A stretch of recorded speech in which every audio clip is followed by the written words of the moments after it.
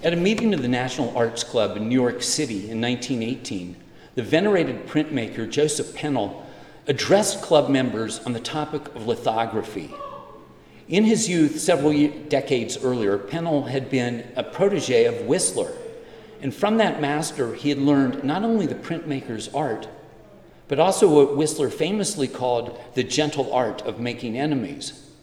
On this occasion, Pennell took the opportunity to upbraid a rival 25 years his junior, the painter George Bellows, who had recently entered the field of printmaking with alarming success. The point at issue was authenticity. Pennell insisted, hi, come in.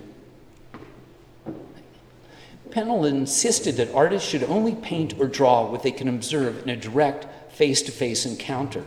He denied that a true artist could, quote, could ever with any safety see and experience beyond the actual fact before him. With this, he launched a swipe at Bellows, who was in attendance that evening. The older artist singled out Bellows' much-praised new oil painting showing the death of Edith Cavell, the British Red Cross nurse executed by a German firing squad in 1915. Bellows had based his painting on a lithographic drawing he had completed several months earlier. If Mr. George Bellows, Pennell announced, had been himself present at the execution of Edith Cavell and had seen the whole thing with his own eyes, he would have painted a far more authentic picture than the one he made up out of his head. Now, before telling you what Bellows said in reply, I should point out that this was a very strange comment to come from Joseph Pennell, who in that same year, 1918, produced what is certainly the most apocalyptic visual image to circulate in America during the First World War. Clearly, it too is a construct of the artist's imagination. It envisions a decapitated Statue of Liberty, her head lying half submerged in New York Harbor, while enemy warplanes bomb Manhattan into a seething cauldron of smoke and flame. 2 million prints of this poster circulated throughout the land and seized Americans with dread and indignation at the almost inconceivable idea of an airstrike on Manhattan. No, Bellows replied to Pennell, I was not present at the murder of Edith Cavell. Neither, so far as I've been able to learn, was Leonardo present at the Last Supper. The appeal here is to a higher order of representation than mere eyewitness literalism. Bellows' supporters cheered his witticism, which was much repeated, because it linked their man to the great Renaissance master, who was at once a careful scientific observer of natural phenomena and an inspired visionary, one who never allowed the limitations of time and space to rein him in. There's something theological about Bellows' remark, and not simply because he alludes to the most famous religious painting of Western art.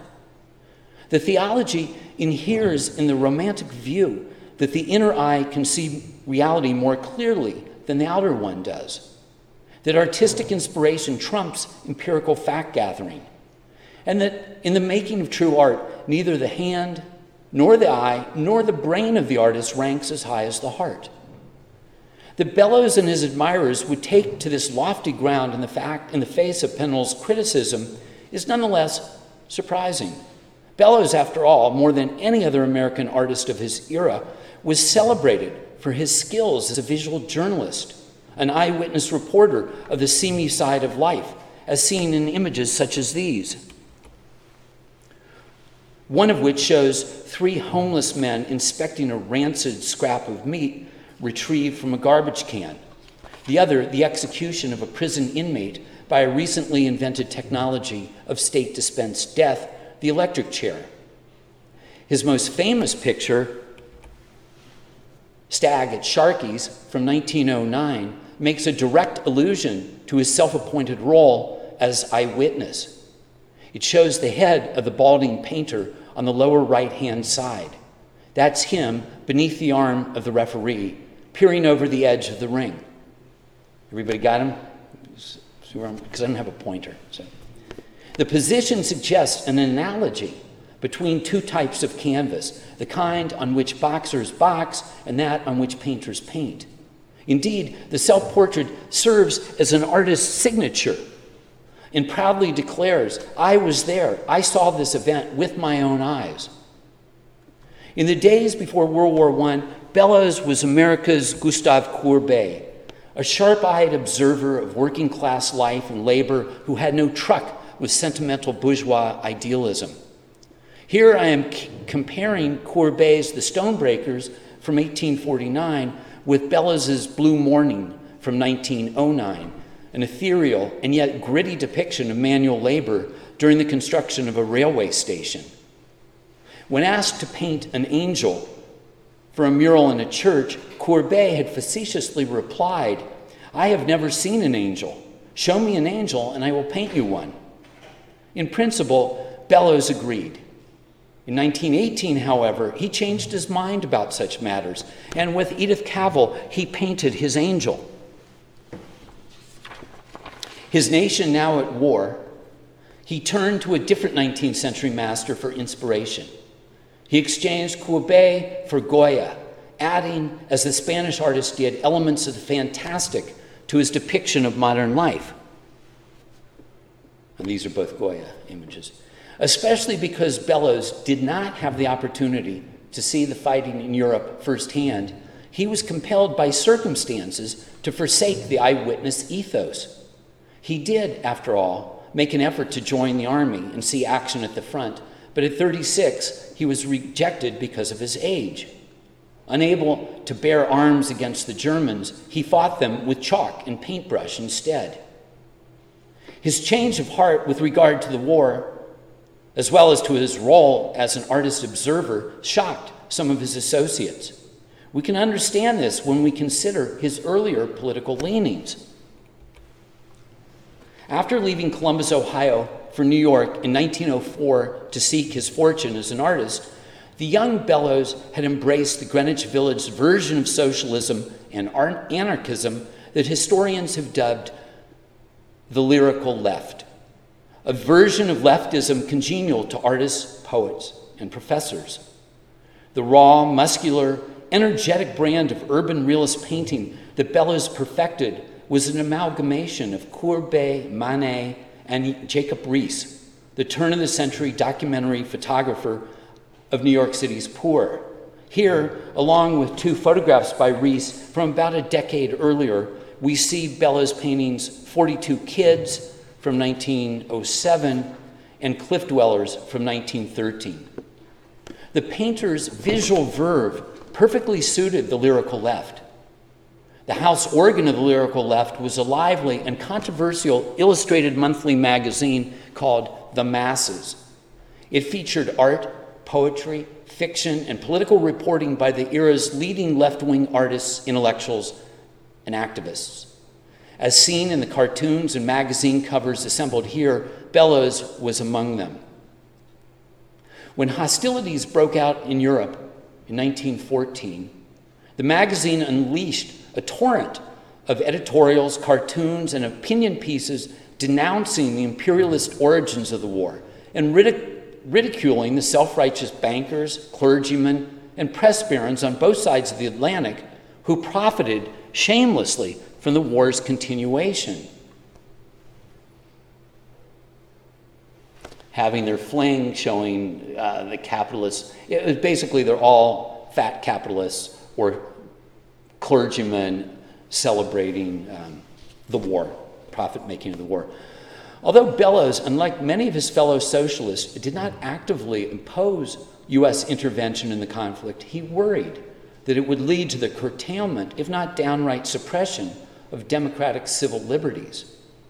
Still, I think it's safe to say that during the build-up to the war, and even in its first days, Bellows was not a super patriot. That is, he was not keen on going to war. In this, he was quite unlike the pro-war activist Childe Hassam, who, together with the aforementioned Joseph Pennell, hailed from an earlier generation and a more privileged social class. And like Pennell, he was Bellows's artistic nemesis. Here, welcome, Simon. Here I show you Hassam's 1917 Impressionist painting, Early Morning on the Avenue, in May 1917. The avenue in question being Fifth Avenue at 54th Street, with flags of the Allied nations dancing beneficently across the skyline. Hassam's uptown views of Manhattan are altogether different from those of Bellows, such as New York, from 6 years earlier, 1911. Bellows's depiction of a downtown square is dense with crowds, thick with pigment, laden with atmosphere. The paint handling, like the mean streets it depicts, is rough, muscular, and abrasive. Bellows insists on the multi-class, multi-ethnic, multi-layered nature of New York, and by extension, America itself. Hassam's intent, much the opposite, is to celebrate unity, homogeneity, and social order. Indeed, Early Morning on the Avenue, painted at the dawn of America's entry into the war, could even be understood as a retort against Bellows's 1913 painting, Cliff Dwellers, where it's not ceremonial flags of America and its allies that snap in the breeze over the heads of pedestrians, but rather the laundry of immigrants from around the world. Hassam, who was a staunch preparedness advocate, began making patriotic flag paintings in 1916, about a year before America went to war. Bellows, at that time, treated warmongering satirically. A drawing that he first published in a West Coast anarchist magazine and then sent to the masses for wider circulation depicts Jesus as a convict, manacled, clad in prison stripes, bound by ball and chain. The Prince of Peace has been jailed for preaching the seditious words, "Thou shalt not kill," during wartime. Blessed Are the Peacemakers, as the drawing is called, appeared in the monthly's issue for July 1917. Bellows was looking closely in those days at Goya's early 19th century series of etchings known collectively as The Disasters of War, which had recently been exhibited in New York. Note how Christ in chains in his drawing echoes the stooped posture of the Spanish insurgent tied to an execution post in plate 15 of The Disasters. Under the newly legislated Sedition Act, the July 1917 issue of the Masses was barred by the Postal Service from being circulated by mail. This blockage eventually resulted in the demise of the publication, and several of Bellows's fellow artist illustrators were threatened with prosecution for their more incendiary imagery, such as the notorious two I show here. In one, the Prince of Peace faces execution by an international firing squad comprised of soldiers representing the major combatant nations. In the other, and this is the one that particularly outraged people, a skeleton measures a young army recruit for his coffin. This was deemed particularly offensive by authorities who considered it a direct challenge to military conscription, and the artist had to flee to Mexico. Bellows, however, was not threatened with jail time, nor was he radicalized, as were other members of the lyrical left, by the heavy-handedness of the wartime government. To the contrary, he became increasingly pro-war in his attitude, enraged by reports of German atrocities that streamed across the Atlantic. In keeping with his commitment to artistic activism against cruelty, corruption, and injustice, as seen in the numerous political cartoons and social satires he had contributed over the years to the Masses and other leftist publications, including Blessed Are the Peacemakers, he felt the need to take a stand. Breaking ranks with his anti-war comrades, some of whom never forgave him for it, he announced his support for American intervention. It was at this point that he volunteered for combat service and was turned down. His subsequent campaign of art against the enemy is extraordinary in its ferocity. With Goya's Disasters of War as his model, he feverishly churned out a series of lithographs that describe in ghastly detail the German army's march through neutral Belgium in the late summer of 1914, raping, pillaging, and torturing civilians whose insurgency they sought to contain. When these lithographs were exhibited in late 1918, a reviewer described them as, quote, brutal, full of horror, but reeking with truth, which adds to their poignancy. The artist's primary source of inspiration was the Bryce Committee report, which appeared in May 1915. Viscount James Bryce, former British ambassador to the United States and a member of the International Court at The Hague, headed up a war crimes commission that took depositions from 1,200 witnesses and studied the captured war diaries of German combatants to determine the truth of allegations against the occupiers. The 61-page report makes for excruciating reading, all the more so because of the matter-of-fact manner in which it is written. Printed in 30 languages and sold in the US for 10 cents a copy, the document was readily available and widely circulated. Less than a week after the sinking of the Lusitania, as reported here on the front page of the New York Times on May 8, 1915, less than a week later, that newspaper devoted 3 full pages to an abridgment of the Bryce report. It doesn't take training in critical research methods to question its rigor. Names of witnesses are withheld in respect for their privacy, but without proper attribution, some of the more fantastic claims seem like hearsay or outright invention. After the war, the Bryce report was subjected to scathing criticism, and it has even been blamed for causing rumors of the Nazi mistreatment of Jews in the 1930s to be scoffed at as exaggerations by those who wished to avoid being duped again by government and news media propaganda.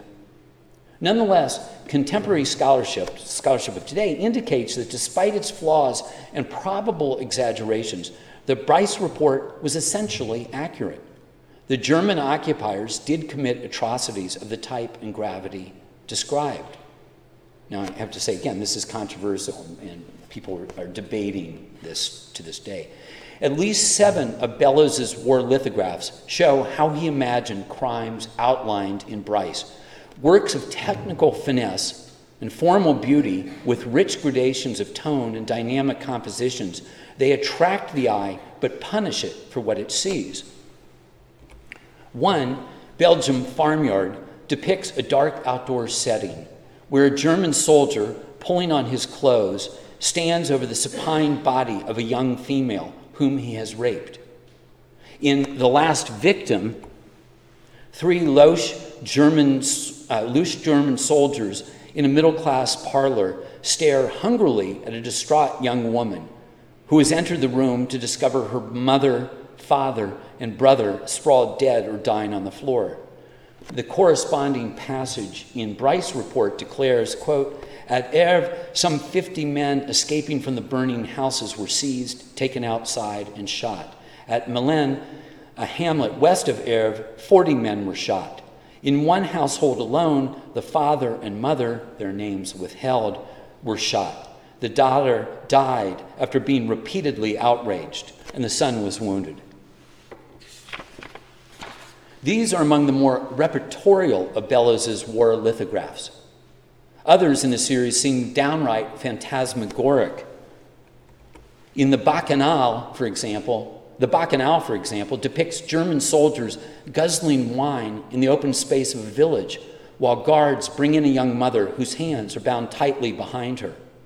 A couple of small, naked children have been impaled on bayonets and are being waved in the air, but no one takes notice, as if this were a common everyday experience.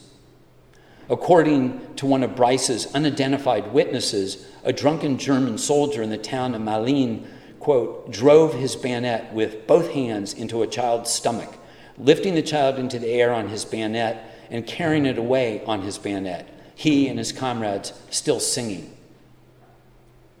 Here, Bellows has combined 2 common themes in Northern Renaissance painting: the massacre of the innocents and the indifference of soldiers who torture holy martyrs.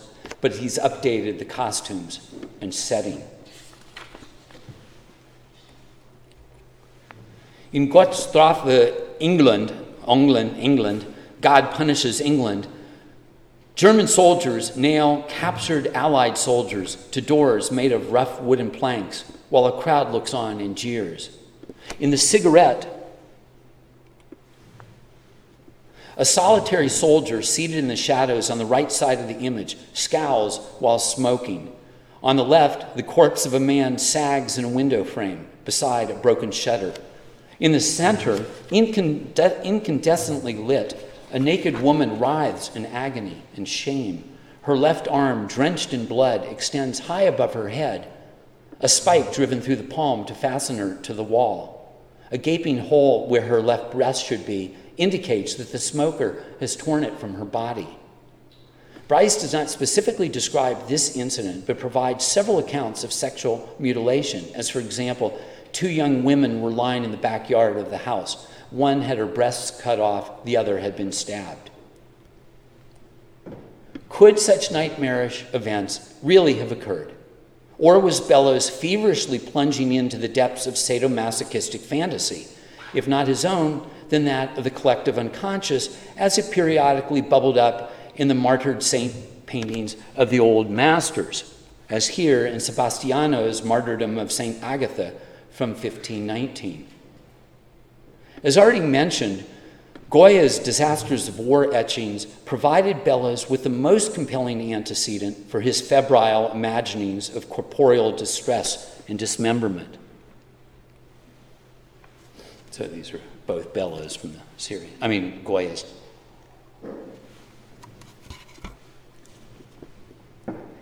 That the Germans systematically committed atrocities against civilians cannot be disputed. In wartime, rape, pillage, and murder are common. But what about bayoneting babies, nailing prisoners to doors, and cutting off the breasts of women? Bellows believed, or allowed himself to believe, the worst of the enemy. He wanted to bear witness to the torture and killing, even though he had not seen those with his own eyes. It was an artist's responsibility, he insisted, to use the creative imagination to expose real-world crime and injustice, even when his knowledge of those was only secondhand. Reversing standard artistic practice in which original paintings provide the source for lithographic copies, Bellows felt so strongly about the work that poured out of him in the spring of 1918 that he set about turning 5 of his war lithographs into large and richly colored oils. The Barricade, composed in the manner of a neoclassical frieze, shows German troops firing from behind a human screen of naked civilians, whose nudity symbolizes their utter vulnerability. The most disturbing of the 5 paintings, The Return of the Useless, alludes to the well-documented fact that the German occupiers had forced Belgian non-combatants into slave labor on the French front, in Belgium and in Germany itself. When these prisoners became too weak and broken down to work productively, hence useless, their captors shipped them home in boxcars. Bathed in queasy red hues and theatrically lit, the painting shows a frightened young blonde woman faltering out of the shadows of a cattle car interior, which holds her sick and dying fellow passengers. To her left, our right, a German guard herds disheveled, bloodied prisoners. And to her right, another guard stomps on a fallen young man and beats him with the butt of a rifle. It's difficult to look at this painting today without thinking of the Holocaust that lay ahead. Bellows may not have been an eyewitness to the sort of crimes he depicts, but to judge from occurrences that became commonplace in Europe less than a generation later, he got the iconography of deportation just right. Of the 5 paintings he made from his war lithographs, the most acclaimed, despite Joseph Pennell's disparaging remarks, was Edith Cavell.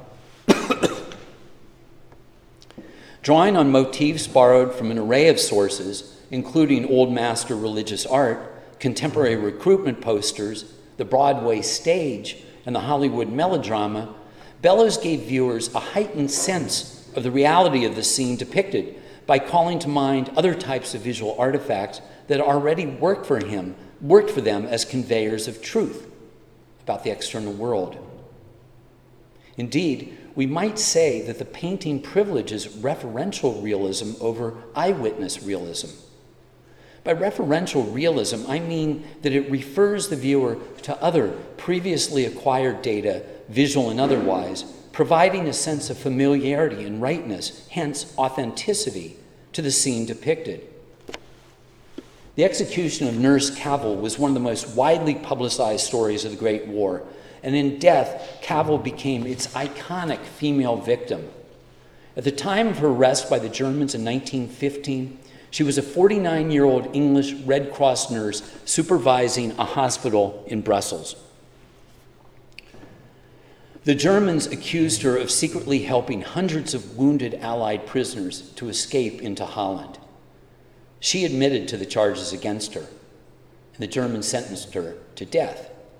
Despite a worldwide outcry for clemency, a firing squad dispatched her at dawn on the morning of October 12, 1915. Sir George Frampton's sculptural memorial was unveiled in St. Martin's Square in London on that date in 1920. It was directly across from the National Portrait Gallery. Experts in international law agreed that the Germans were well within their rights to execute Nurse Cavell. But the wizards of British propaganda discerned a golden opportunity in her sentencing and made the most of it.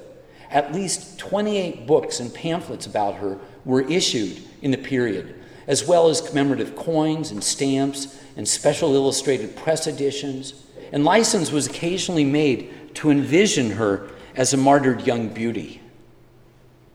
Americans were particularly distressed by Nurse Cavell's death. According to one historian of wartime propaganda, quote, "She was middle-class Americans' maiden aunt. The profession of nursing is one for which Americans have only the greatest respect. The Germans could not have outraged this country more if they had executed Florence Nightingale. She was the ideal heroine."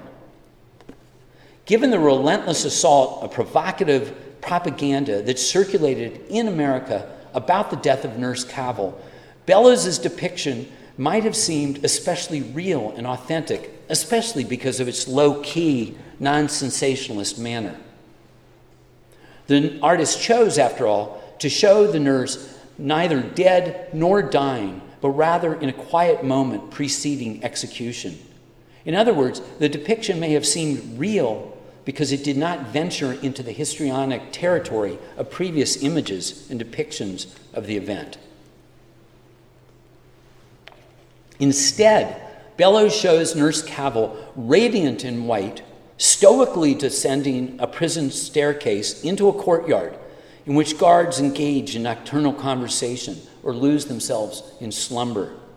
The subject calls to mind old master scenes of martyrdom and salvation, such as Raphael's deliverance of St. Peter from prison, in which a saintly figure withstands the oppressive darkness of captivity, and Piero della Francesca's resurrection with its sleeping guards. And yet, even though the painting eschews melodrama, harking instead to the sort of stoicism, I have a few of my students from this morning here, so you'll get this painting. Harkening instead to the sort of stoicism memorably embodied by Benjamin West's famous 18th century history painting, Agrippina landing at Brundisium with the ashes of Germanicus. Despite that, it nonetheless, I would say, derived a sort of rebound energy from the most harrowing of the era's propaganda posters.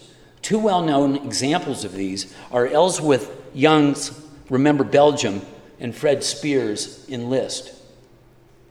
Composed in a vertical format, the poster on the left silhouettes a pair of figures against a brownish-green sky flecked with burning cinders. On the low horizon, a conflagration consumes a town somewhere in a mythical Belgium. The silhouettes reveal a dance of opposition between a walrus-mustached, spiked-helmeted German soldier and the young, pubescent girl he drags behind him, presumably with sexual intent. The poster on the right shows a ghostly, wreath-like young mother sinking to the bottom of the sea with an infant cradled in her arms. Bubbles rise from her lips, indicating she is not yet dead, and a fish floats by, as an impassive onlooker. Dark and murky, gray, green, and brown, the oceanic depths surrounding the mother and child chilled viewers who required no supplementary text to understand the picture's allusion to the sinking of the Lusitania. Edith Cavell is not nearly as direct as either of these in its appeal to the viewer's emotions. But because viewers came to it already having seen posters like these, which aroused their enmity against the Germans for desecrating female purity and innocence, because of that, the Bellows painting could only ever have been seen by his contemporaries against the backdrop of those other, far more inflammatory images. Figuratively, if not literally, it was framed by them. I want to point to another implicit framing or enveloping of Edith Cavell, this time by Bellows' own image making. His 1919 painting, The Studio, based on an earlier Christmas card lithograph, shows the Bellows family at home on Christmas morning, a domestic idyll in progress. The artist's two daughters play together in the lower right foreground, while to the left, the artist paints a portrait of his wife, Emma. Various other members of the extended family occupy the midground and the mezzanine. In Edith Cavell, Bellows transforms his cheery home on 19th Street into the dank Belgian prison where the British nurse was executed. And he uses Emma Bellows, the mistress of his home and mother of his children, as the model for Miss Cavell. Thus we see that the war in Europe, which he could only know secondhand, nonetheless resonated for him in a highly personal manner. Shortly after Bellows' untimely death in 1925, one of his defenders excused the excesses of Bellows' war paintings by claiming that artists, quote, are able to visualize atrocities more completely than most men can. And thereby, quote, he suffered from a kind of indwelling excitement during the war that disturbed artists to a point not yet admitted in print. Bellows, the friend explains, came to refer to his war paintings as his hallucinations, but he was not ashamed of having drawn and painted them.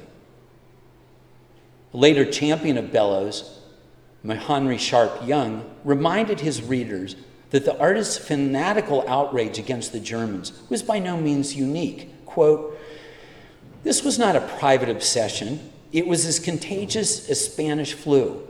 For that generation, the war was the end of the world, and there was no doubt that it was the Germans' fault.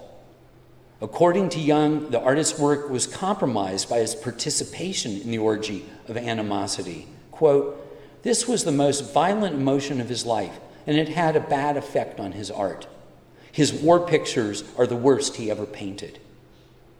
And this is like a great champion of Bellows. In the 1930s, the journalist Gilbert Seldes, looking back at the earlier period, ruefully noted, I now realize that we were told nothing but bunkum, that we were shown nothing of the realities of war, that we were, in short, merely part of the great Allied propaganda machine whose purpose was to sustain morale at all costs and help draw unwilling America into the slaughter. To return to earlier in this talk, we need to ask ourselves, who was ultimately right? Joseph Pennell, who faulted Bellows for making things up, even though he too did so under the pressure of war? Or Bellows, who claimed for himself a higher authority based on his empathetic response to atrocities he only read about but vividly imagined and made plastically real? I'm not answering that question for you, I'm just posing it. Once the war was over, large numbers of Americans, perhaps not a majority of them, but quite a few nonetheless, came to believe they had been bamboozled by government-sponsored misinformation that had been widely disseminated by artists and writers, Bellows among them. As the Bellows scholar Carol Troyan observes, quote, the discrediting of the Bryce Report caused many Americans to feel that the bestiality of the Germans had been greatly exaggerated and that the United States had been tricked and manipulated into entering the war. Because they placed so much emphasis on the Germans' abuse of civilians, Bellows' war series came to be regarded as part of the deception. By 1920, Bellows's war images were largely withdrawn from view. And by the time of his sudden and premature death 5 years later, they were considered an embarrassment, a stain on his reputation. Only recently have they come again to the fore, perhaps as curiosities, fossils of a long-vanished mindset. On the other hand, today, in a new era of popular hysteria against enemies regarded as inhuman monsters, they take on frightening relevance. As a matter of contrast, let us look at a nearly contemporaneous work by Bellows's generation-older countryman, the Anglo-American portrait painter and landscape artist John Singer Sargent. Sargent produced one of the most poignant artistic images to come out of World War I, an unusually large, frieze-like composition called Gast. Unlike any of Bellows's war paintings, this was based on first-hand observation. Under the auspices of the British War Office, Sargent had visited the front and been moved to see groups of blinded soldiers leaning on one another for support as they proceeded to a field hospital. With almost wry understatement, the mature Sargent provides an account of war's devastation. And beyond that, he puts forward a metaphor that can be understood as criticizing the incompetence of political and military leadership. War, for Sargent, is a matter of the blind leading the blind, a point he makes clear with his allusion to the Flemish artist Peter Bruegel's legendary 1550s painting of that title. So, it's a sort of inescapable allusion there. By comparison, Bellows's reactions were brash and strident, those of an artist in early middle age who had already drifted past his greatest accomplishments as a chronicler of the urban stage. Sargent relied on first-hand observation, to craft a very detailed, if somewhat allegorical view of war and its corrosive effects on the human spirit. Bellows, it seems, was flailing, trying to recapture some lost spark, some naked honesty that had faded from his life with the coming of middle age, material success, critical acclaim, and a happy marriage. In my view, he substituted polemical outrage for his earlier commitment to careful observation and clear-eyed insight. And this did not lead to a good result. His righteous indignation at atrocities that he read about but did not witness prompted him to imagine static and cartoon-like depictions of violence. These lack, on one hand, the raw, invigorating, vibrant beauty of his earlier New York City urban landscapes and the sharp, incisive humor of his drawings of metropolitan street life. To be sure, physical violence, brutality even, was always a key component of Bellows's work. It's part of what makes him stand out today as the best, the most viewable of the early 20th century American artists known collectively as the Ashcan school.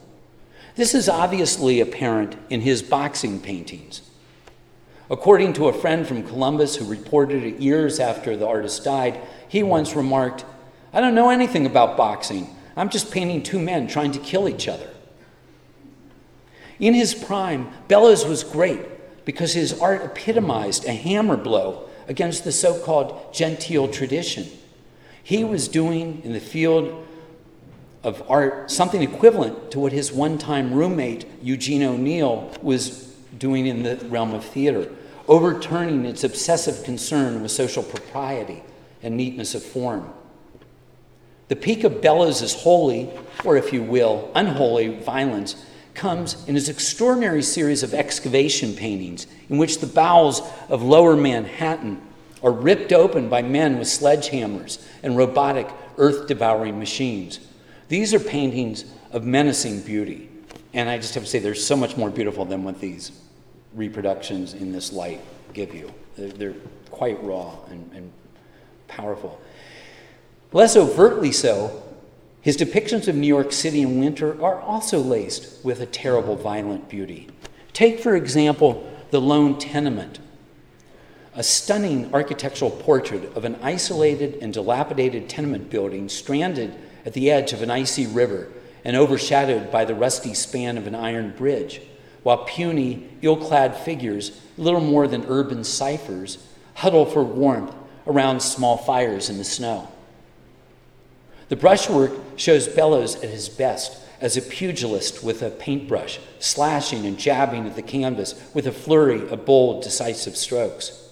Other urban landscapes, such as Rain on the River, or even the at first glance anodyne Blue Snow, The Battery, wring extraordinary beauty from tumultuous brushwork, harsh color contrasts, and in the latter painting, the eye-assaulting glare of bright sun on crisp white snow.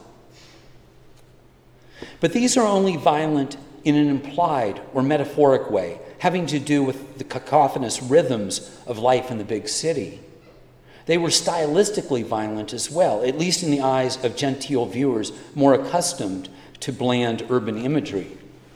The War series, however, is overtly, even hyperbolically violent.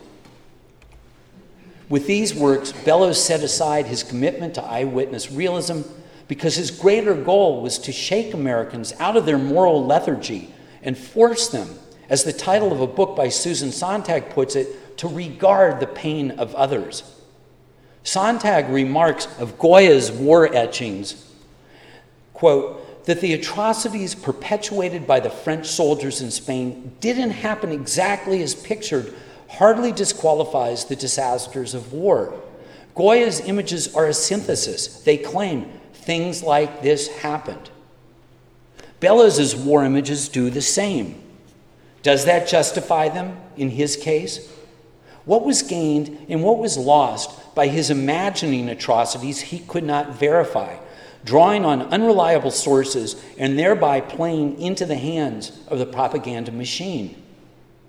The job of a writer or an artist, Sontag observes, quote, is not to have opinions but to tell the truth and to refuse to be an accomplice of lies and misinformation. Similarly, Ernest Hemingway once said, a writer's job is to tell the truth. His standard of fidelity to the truth should be so high that his invention of his experience should produce a truer account than anything factual can be. He continues, for facts can be observed badly, but when a good writer or artist is creating something, he has time and scope to make of it an absolute truth. Edith Cavell demonstrates a level of tranquility, of nonviolence, that sets it apart from the overheated atrocity lithographs that Bellows made under the influence of Goya. Images that a Bellows admirer later apologetically characterized as, quote, reckless emotionalism. The painting of Cavell approaching her death has an eerie cast to it, a sickly gray-green tint that gives the viewer an anxious, queasy feeling. 3 types of nocturnal lighting suffuse the image. The harsh yellow flare of gas lanterns, which rhythmically stab out of the shadows. The ethereal glow of moonlight behind the stone archway in the upper right corner. And the beatific radiance of Nurse Cavell as she calmly descends the staircase toward her martyrdom. Here, Bellows, a painter of modern life who was by turns romantic, sardonic, satiric, and hot-headed, steps back from the tendentious politics of his other, more polemical war imagery to produce a complex rumination on the nature of bravery and self-possession in a world of stone-cold indifference. Instead of attacking the Germans as subhuman sadists and thus forsaking artistic truth for a roundhouse swing at the enemy of the day, Bellows uses them as markers of life that goes on in its crude, unremarkable way while suffering occurs unnoticed in its midst. The painting is about war, yes, but much more than war. In Sontag's terms, it is not an opinion piece. It is a meditation on suffering, on selfhood at the moment of extinction. In that regard, it is one of the most truthful works of Bellows's short, brilliant, and tempestuous career. In the end, Bellows's Belgium was a construct of his imagination. This construct was due in large part to British propagandists who distorted and exploited German misdeeds for political gain. and also, of course, by the Germans themselves, who authorized criminal behavior against the Belgian civilians. If we look for verifiable truth in these paintings, drawings, and lithographs, we'll not find it. But perhaps they bring other levels of truth to the fore. Let's end by juxtaposing two famous quotations from the era, both of them issued not long after the war was over. One is from the British politician Arthur Ponsonby, who published a post-war diatribe against propaganda, which he entitled Falsehood in Wartime. When war is declared, writes Ponsonby, truth is the first casualty. To this he adds, there must have been more deliberate lying in the world from 1914 to 1918 than in any other period of the world's history. The other quotation is from Bellows' contemporary Pablo Picasso, who observed, art is a lie that makes us realize the truth. As we've seen this afternoon, Bellows' incendiary war pictures fall somewhere into the abyss that separates these two comments. In our world today, in which civilian populations are again subject to extreme brutality, it's as hard to know now as it was back then how to work our way through this abyss, who to listen to, whose word to trust, and which course of action we, as individuals and as a collective society, can take without ultimately doing ourselves and those we wish to save more harm than good. Bellows' drawings and paintings of wartime atrocities in Belgium a little more than a century ago are worth resurrecting, for they remind us all too clearly how unclear things become in the wake of war. Rather than condemn him for his blind acceptance of the atrocity reports with their difficult to disentangle blend of fact and prevarication, let us ask ourselves how easily we too, in the present day, can be duped by news and fake news and wars and rumors of wars and information and misinformation. Bellows is us in this regard, an early victim of large-scale, systematic, and lethal fact-bending. We need somehow to find a better way than he had to dedicate ourselves to that ever-elusive and yet absolutely indispensable entity known as truth. Thank you very much.